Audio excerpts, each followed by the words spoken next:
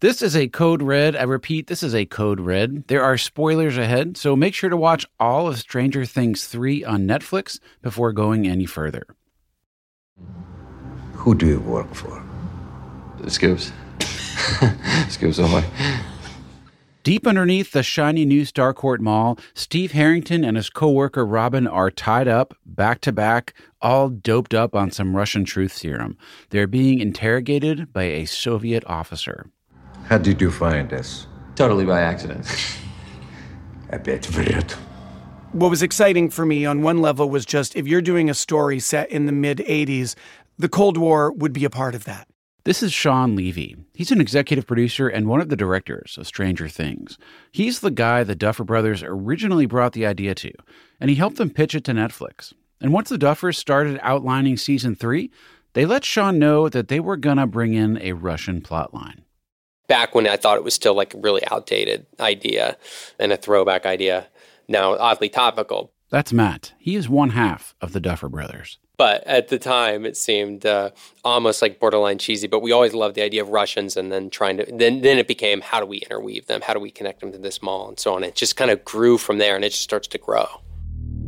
It ended up growing into an epic plot. The Russians would buy up a bunch of land around Hawkins and use development as a front. They would build Starcourt Mall to disguise and supply their secret lab. And in that lab, they were going to try to open up the gate that 11 had closed last season. We've seen the Americans and now the Soviets trying to harness the power that seems to reside in the Upside Down through that gate. In Stranger Things 1, we watched the Americans use 11's powers to spy on the Soviets. But that was pretty much the only time they mentioned the Cold War. We didn't know what the Soviets were trying to do with the Upside Down, if anything. In Season 2, there were no Russians in sight. But now, in Stranger Things 3, the Cold War is heating up.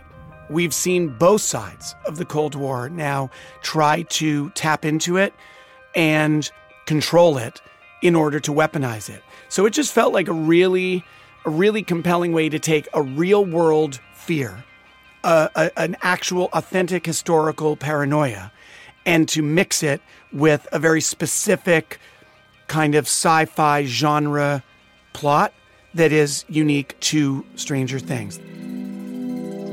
So we are going to take apart the Russian plotline and show you how the writers and the crew put it all together.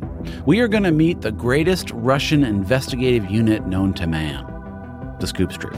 Commence Operation Child Endangerment. We are going to go deep inside the underground lair. Holy Mother of God. And we're going to take a close look at the final fight scenes between Hopper and Grigori. You ready to end this? I'm Dan Taberski, and this is Behind the Scenes of Stranger Things 3, Episode 2, The Red Scare. Shit. Susie? Susie, is that you? In the first chapter of Stranger Things 3, Dustin comes home from camp with a cool new hat, and, at least according to him, an even cooler new girlfriend.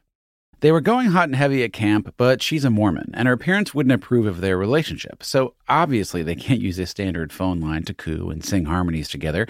Instead, Dustin makes a Cerebro radio antenna, which is way more romantic than sliding into someone's DM, in my opinion. And while he's turning the dial, trying to find the right frequency, he hears this peculiar message.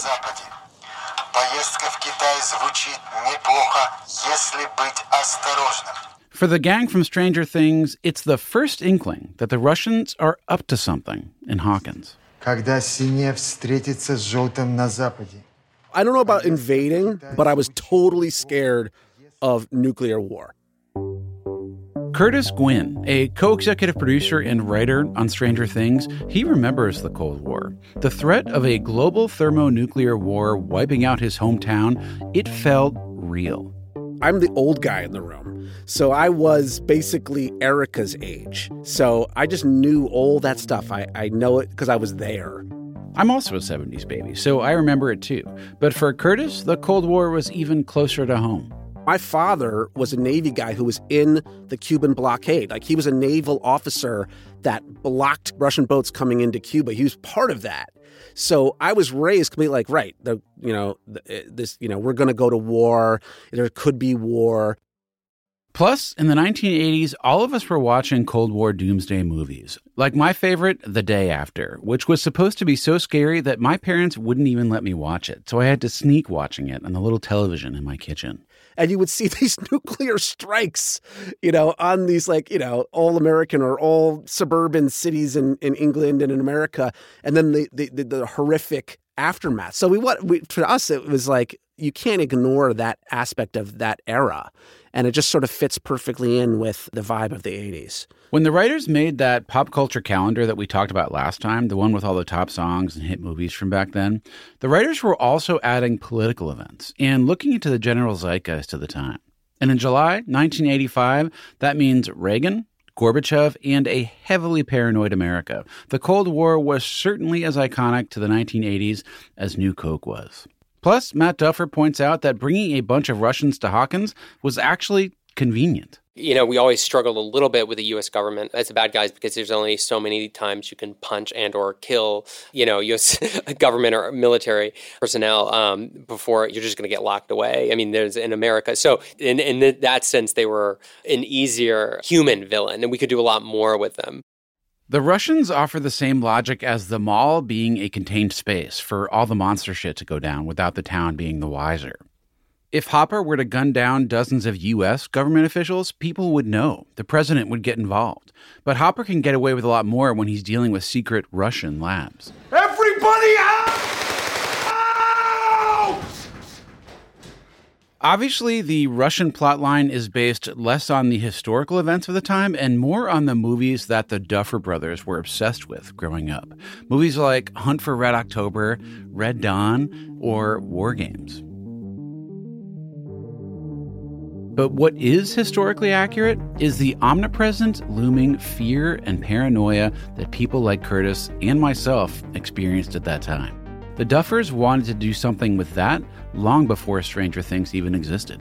One of the early films we made was actually set in one of our friends' bomb shelters. And so it was always sort of part of ever since then, we sort of became obsessed with this idea of, what it would be like to live in a world where there's this impending, this threat that's always there. That was Ross, by the way. I will personally give you a USS Butterscotch sundae on the house if you are able to tell the Duffer Brothers apart by just their voices. Good luck. Anyway, they didn't film in their friend's bomb shelter for Stranger Things 3. Instead, they built an entire Russian underground lair. But in order for us to get to that lair, we first need to get to know the characters who find it and take on the Russians. So we need to say ahoy to the Scoops Troop. You nerds in position or what? Yeah, we're in position. It's all quiet here, so you've got the green light. Green light, roger that. Commence operation child endangerment. Can we maybe not call it that? See you on the other side, nerds. Our code-cracking, commie butt-kicking team is made up of Dustin, co-workers Steve and Robin, and Erica Sinclair. Putting Steve Harrington with Erica Sinclair, on paper, that doesn't make any sense, but neither did Dustin and Steve. And so one of the great skills of the Duffers and of our show, I think, is trying pairings that we've never done before and often bottling magic by the new dynamics that come up in these new pairings. Back in the writer's room, the Duffers and the writers had to do the messy business of connecting their characters with the Russian plotline. They had to follow this logic. Okay, they're going to be Russians. We know they're going to be connected to Starcourt Mall. And someone's going to have to figure out they're there. And then they're going to have to want to do something about it. Because it's part of story. It wasn't just random, right? Curtis Gwynn, he knows that the key to Stranger Things is about grounding the plot in our characters. And for the Scoops Troop, it starts by having Dustin hear that message while trying to reach Susie. And they knew Steve was going to be working at the mall. We knew that Steve, his arc was taking him on a humility journey. In Stranger Things 1, Steve was the preppy jerk we love to hate. Then, as Nancy breaks his heart and he bonds with Dustin, he became the slightly more humble, babysitting goofball we love to love. And now, rather than ruling a college campus from a fraternity balcony, he is in a sailor's cap, slinging ice cream at Scoops Ahoy. So, with the lab sitting just below where Steve works, the writers knew he'd be in close proximity to the Russians. And the writers also knew that they wanted to pair Steve and Dustin again, because Joe Keery and Gaten Matarazzo, the actors who play them, they have such great comedic chemistry together. So do you really just get to eat as much of this as you want? Yeah, I mean, sure. It's not a really good idea for me, though. You know, I gotta keep in shape for the ladies. Yeah, and how's that working out for you? Ignore her. She seems cool. She's not. But the writers also wanted to keep taking Steve down a few pegs. So we wanted to put him there, and with a classmate that he barely even remembers or knows, but certainly remembers him, who was part of the outsider group. And that is how we got Robin. I'm fluent in 4 languages, you know. Russian? Uye arye umbade. Holy shit. That was pig Latin, dingus. Now let's be real. Dustin and Steve were helpless before Robin stepped in to translate. My ears are little geniuses, trust me.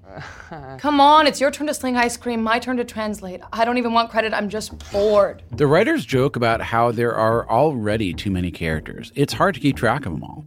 But there are still voids in the Stranger Things universe that need to be filled. Bringing in Robin would help move Steve and Dustin's story forward. She would offer a new dynamic for Steve, who we haven't really seen interact with people his own age in a while. And it would expand our universe of nerddom, because Robin's unlike any nerd we've seen in Hawkins. She's a band geek. I definitely had an experience filming it where in the beginning I was really trying to figure out who Robin was, and I was trying to be her and be as cool as she is. Robin is played by Maya Hawke, as in the Thurman Hawks, as in Uma Thurman and Ethan Hawke are her parents. Robin is played by Maya Hawke. Then as filming went on, I realized that she could be as lame as I am, and that she had the room within the story to really be a full human being with the potential to be vulnerable and to cry and to make mistakes and to have her jokes not land. And sometimes they do and sometimes they don't. And I think that as I loosened up and got more comfortable on set, she loosens up and gets more comfortable with Steve and, with this whole Scoop troupe. I was really interested in having a voice of of a teenage outsider who's kind of okay with being an outsider. Kate Treefree is one of the 6 writers on Stranger Things, counting the Duffers. It's all a joke, and you and these girls that come by and your hair and all of this stuff is hilarious and more than a little bit sad to her. I thought that it would be I was very much that person in high school, and I thought it would be good to kind of depict that defiant Ghost World sort of intentionally outsider vibe. You know what Ghost World is, right? Ghost World is an amazing comic book series from the early 90s. It follows 2 cynical, witty girls who are best friends and just graduated high school. It was later turned into a movie starring Thora Birch and Scarlett Johansson. It was her breakout role. Kate reread Ghost World when she was writing this season to help emulate that alt, weirdo, cool girl feel. And the costume designer, Amy Paris, was able to sprinkle that vibe into Robin's look. She pairs Robin's Scoops uniform with a Madonna-style one-cross earring, and she's got some punk bracelets on, too. And when it came to their shoes, Amy put Robin and Steve in a classic 80s sneaker. Steve's in blue shoes, so I thought it'd be nice to put her in red, and we tried a few different options, and we settled on the Converse. And to make him look more worn in, Amy suggested that Maya take him home for a bit. She's like, yeah, and can I draw on them? And I was like, will you please draw on them? And so she took them home and drew on them. And when she came back to work, she had written the word boobs and drew breasts and, had a lot of squiggles. And I just thought, okay, that's clever and fun, cool. And then later on when we find out about her character, it made a little bit more sense. But I didn't know the development of her as a character. So I liked that she kind of infused that in quietly. And it's there subtly. So that's Robin.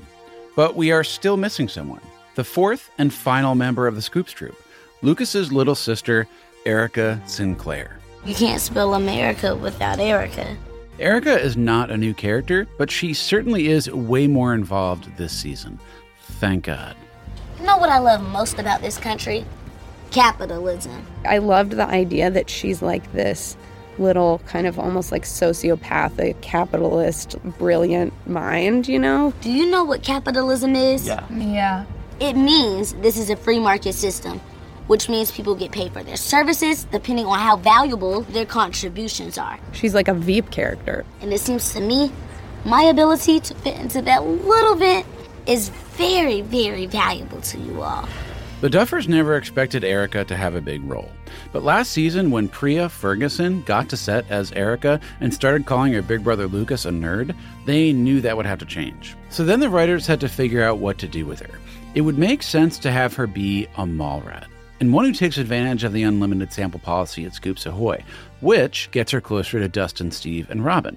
And, as Shawn Levy explains, it gets her closer to the Russian plotline. And the idea of placing her in the middle of the narrative and of literally putting a young child with incredible attitude in the midst of a world-saving plotline, that is just such an inappropriate mashup, but it's such a perfect formula for comedy and I think for fun.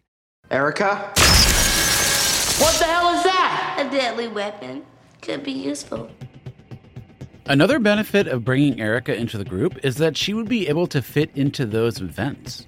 After Robin breaks that secret Russian code, Dustin, Steve, and Robin realize that the Russians are transporting something through the back corridors of the mall and into a key code locked delivery room.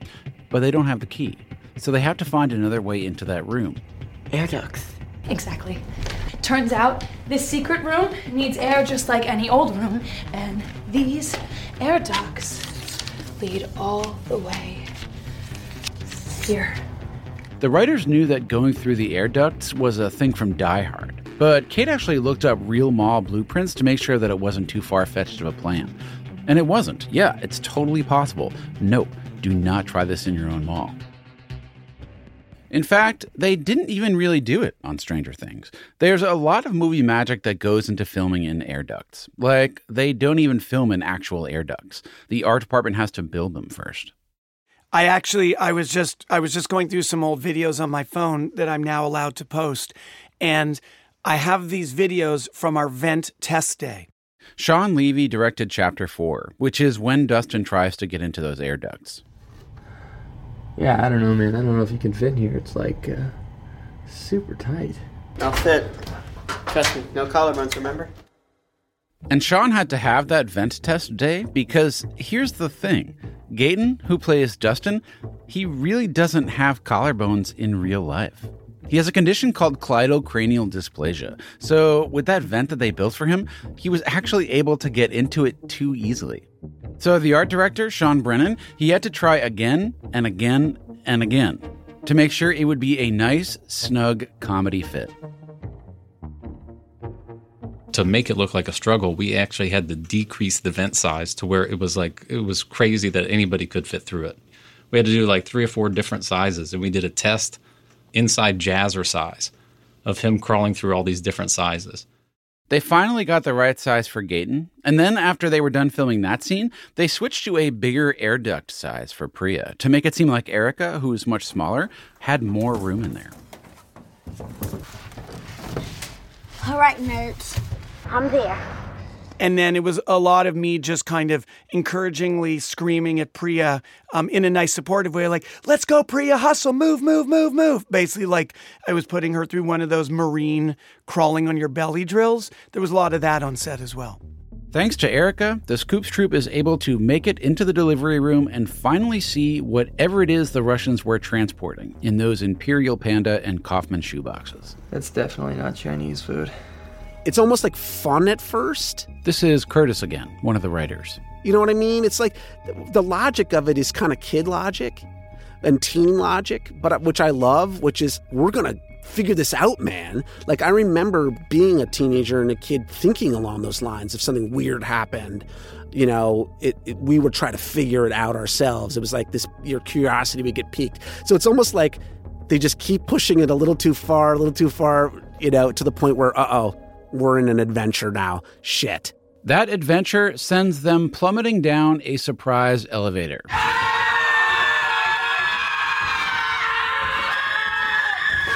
And right into a Russian underground lab. Holy mother of God. Well, hope you guys are in good shape. Looking at you, roast beef. The delivery room elevator doors open to reveal a daunting underground tunnel system. You can't not be a little bit intimidated walking through the set and feeling like scary crap is about to go down. Denise Godoy is the unit publicist on Stranger Things. She gathers all the behind-the-scenes video content, so she spends a lot of time on set. Denise was also an 80s kid who was very aware and very scared of the Cold War. So the first time on the Russian lab set was intense for her. It literally is underground when you walk in from the parking garage. And you just walk through all these crazy, huge warehouse hallways, and then you part this door, and it's Russia. And it was dark, and there was these guys walking around in costume, like 80s Cold War era Russian costumes.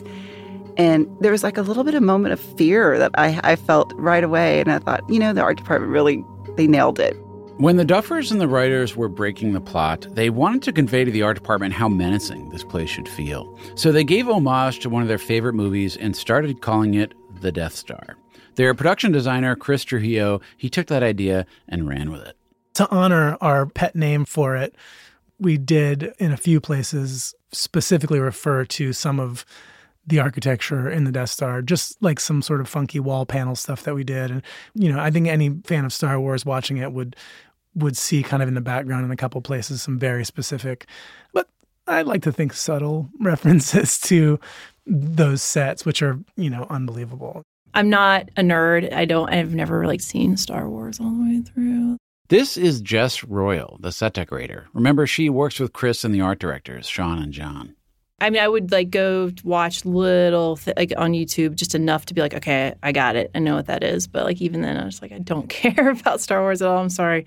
Oh, it's so bad. I shouldn't say this on the recording this, but yeah. The good news for Jess is that what they were calling the Death Star wasn't a complete Death Star fabrication. Chris likes to balance sci-fi with real-life inspiration to give a more believable setting for the show. He looked into Soviet-era brutalist architecture, and he researched all different types of underground bunkers and tunnel systems. Then he brought those ideas to Jess and the art director, Sean. We poured over the references and looked, and then there was one particular one that stood out. And I think it was a picture of a hydroelectric dam or some sort of a tunnel system within that. And just that one little photo was kind of the launching pad to designing that whole world. The set itself was massive and really felt like a maze to walk around. Chris and his team tried to design it in a way where the tunnels and the rooms would all connect to allow for continuous camera work. And even though the set looks sparse, that still takes a lot of work to pull off. Like that one smaller room where the Scoops Troop comes face to face with a Russian soldier. Будь осторожным. Вы кто такие? Серебряный кот. Серебряный кот. The art department paid close attention to all the details in that communication room, from the very specific red light that pours out of the column to the buttons on the control panel. If you ever see a control panel in a movie or a TV show, have sympathy for those people, because that is a ton of work. And I hired a buyer that was my button buyer, and he just went to old airplane graveyards and stuff around Atlanta, and we did a lot of ordering from McMaster Carr and Grainger and stuff, and got cool looking buttons and lights. And, then we kind of lay them all out and we draw them in a plan. They make the panels for all that stuff to go in. And then we just kind of give it all to our fixtures guy, who would control all of that from a control board off camera. I know we're dealing with a fantastical version of the Cold War, but when the art department takes this kind of care to bring authentic 1980s motifs to the set, it makes the show seem that much more real. For Denise, who you heard from earlier, the team did such a great job, it kind of triggered some stuff. So I personally had a fear of Russians, of the Cold War Russian era, and that scariness of these men walking around with their uniforms, that with all the insignia and their boots, and just this sort of ominous feeling of this scary Russian soldier. Oh, and of course we had all the fake guns that they were carrying around, just patrolling the underground. Amy Paris and her team put those soldiers in authentic 1980s Soviet military uniforms. They would either buy them overseas or rent them from an LA costume house. And that insignia? Her team researched what Soviet military shoulder straps looked like back then, and which pins signified an officer's rankings. Which is why the Russian guy who ends up interrogating Steve has got more bling on his uniform than the guy who's beating Steve up. Oh, that one stung. Who do you work for? For the millionth time, I work at Scoops Ahoy. Let's go, Sully.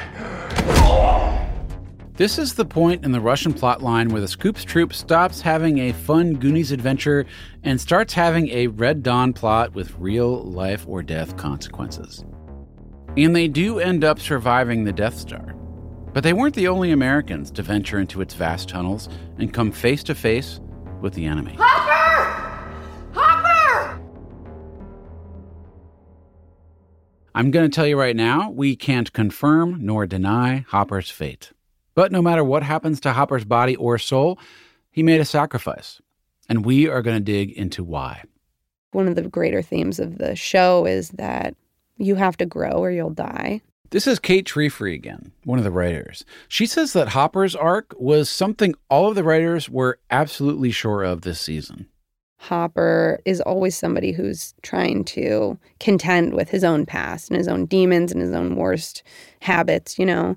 And the question is always, is he going to be able to survive that or not? In the beginning of Stranger Things 3, it doesn't seem like Hopper will even survive Eleven and Mike being in a relationship. Hey! Hey! 3-inch minimum! Leave the door open 3 inches! I guess the real inciting event is almost that opening scene when he hears them. And it starts him on this journey to like, how do I get these kids apart? How do I not have this happen? How do I stem the tide of puberty? That deep voice reverberating through your headphones right now is, of course, David Harbour, who we all know and love as Jim Hopper. Having a teenager in the house is new territory for Hopper. His daughter died when she was only 5 years old, and her death was completely out of his control, and it haunts him. And now it feels like 11 is slipping further and further from his control, and it's maddening. It's the reason why he goes on the journey that he goes on, is because he loves her, doesn't understand how to be a good parent to her, has all these conflicted feelings about resenting her growing up. Not resenting her growing up, but like, well, maybe, but more like he wants to stem the tide. And I think that the real issue that Hopper's grappling with, which you don't really get to see, you see kind of funny moments of it. You know, you see him like chew out Mike, and you see him like lose his mind and lie about things and yell at Joyce. And then you get to see the real thing that he's grappling with, which is change, and which is time itself, right? Which is like the ultimate villain. For a guy who doesn't like to be in touch with his emotions, Hopper has to face a lot this season. Joyce, who he can barely ask out, is considering moving away. There's a new mall that's changing the fabric of the town, which directly affects his job as sheriff, and his daughter is growing up faster than he anticipated. He's filled with confusion and rage, and he desperately wants to protect the people he loves, even if he can't bring himself to tell them that he loves them. And then, amidst all this internal chaos, he keeps getting pummeled by Grigori, the Russian Terminator. You understand what I'm saying, big guy? Drop the weapon! Or what?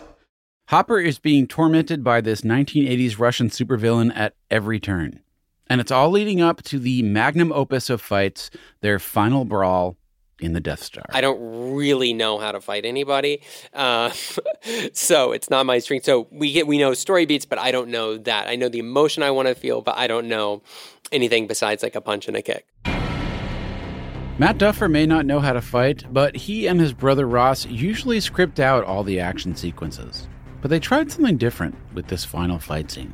It basically is in the script. It's kind of like they fight, and we turn it over to Hero, and he took the reins on that, and he's incredible at telling stories through action. Being able to walk in the set, I mean, the first time when it was built, to look at it was like it's a stuntman's playground. It was going to be fun. Hiro Koda is the new stunt coordinator and second unit director on Stranger Things 3. The Duffer Brothers really were open to kind of letting me do what I needed to do. The only thing I asked of them is, what path do you want? Where do we start? Where do we end? The Duffers told Hito that they wanted this fight to feel like the airplane sequence in Raiders of the Lost Ark, where all this chaos happens around them as they're fighting. The fight starts in the control room. Grigori comes up behind Hopper, surprising him right as he and Joyce were about to turn the key and shut down the giant gun. On 3. On 3. 1, 2.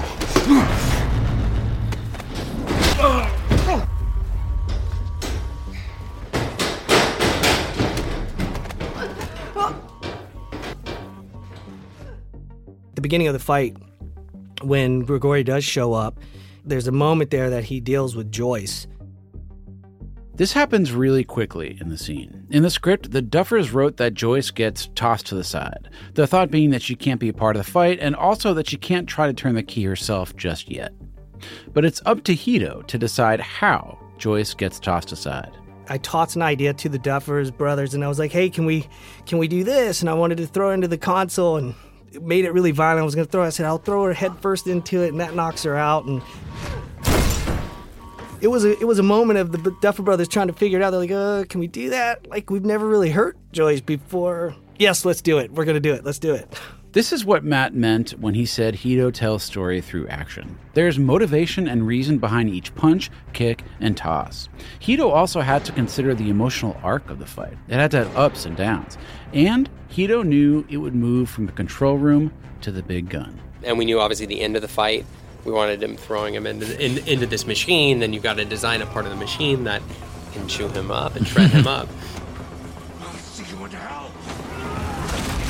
And there were so many takes that we had fun with where it was like, Happy 4th of July, you son of a... As Grigori is spinning and shredding into nothingness, it dawns on Joyce and Hopper that Hopper is not getting out of there. And they need to close the gate right now. Close it now! Close it! I mean, we always talk about Empire Strikes Back. We always wanted like a darker ending. We wanted to give him like a Han Solo, kind of a sacrifice moment. The Duffer Brothers have been wanting Hopper to make some sort of self-sacrifice since season 1. They would talk about it in the writer's room and with David Harbour, but doing it in the first 2 seasons, it didn't feel earned. And it finally, I remember calling David and saying, I think this is a great moment for it. That moment comes right after Hopper throws Grigori onto the gun. It was emotional to shoot, but it was really, really quick. I don't remember, David never asked for music, but I think we did play some emotional music when we shot David's final look. Yeah. Final look at Winona. That look that David gives where it's like, it's there, there's a tragedy there, but there's also a little bit of like, it's okay to Joyce. There's just like, there's so much going on in his eyes, and you can only script that so much, and what he did to just sort of, to get all that across in a single look, and it's like maybe 5 seconds, that is pretty amazing stuff.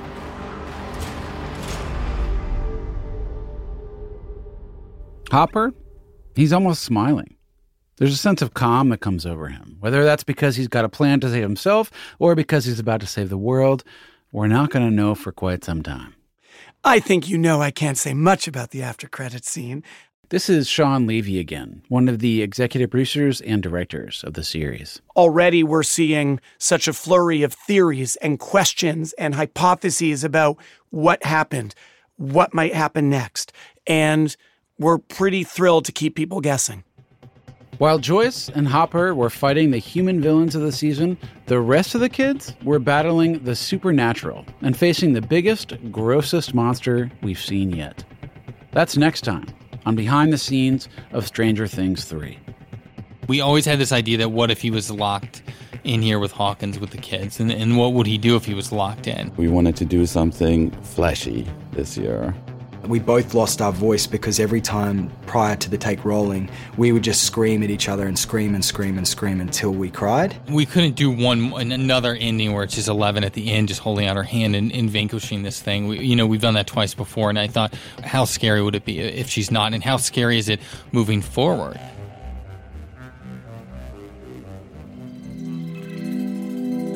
Behind the Scenes of Stranger Things 3 is produced by Netflix and Pineapple Street Media. You can listen to this show on Stitcher, Pocket Casts, Spotify, Google Play, iHeartRadio, and wherever else you get your podcasts. Make sure to subscribe, rate, and review it to help other people find it.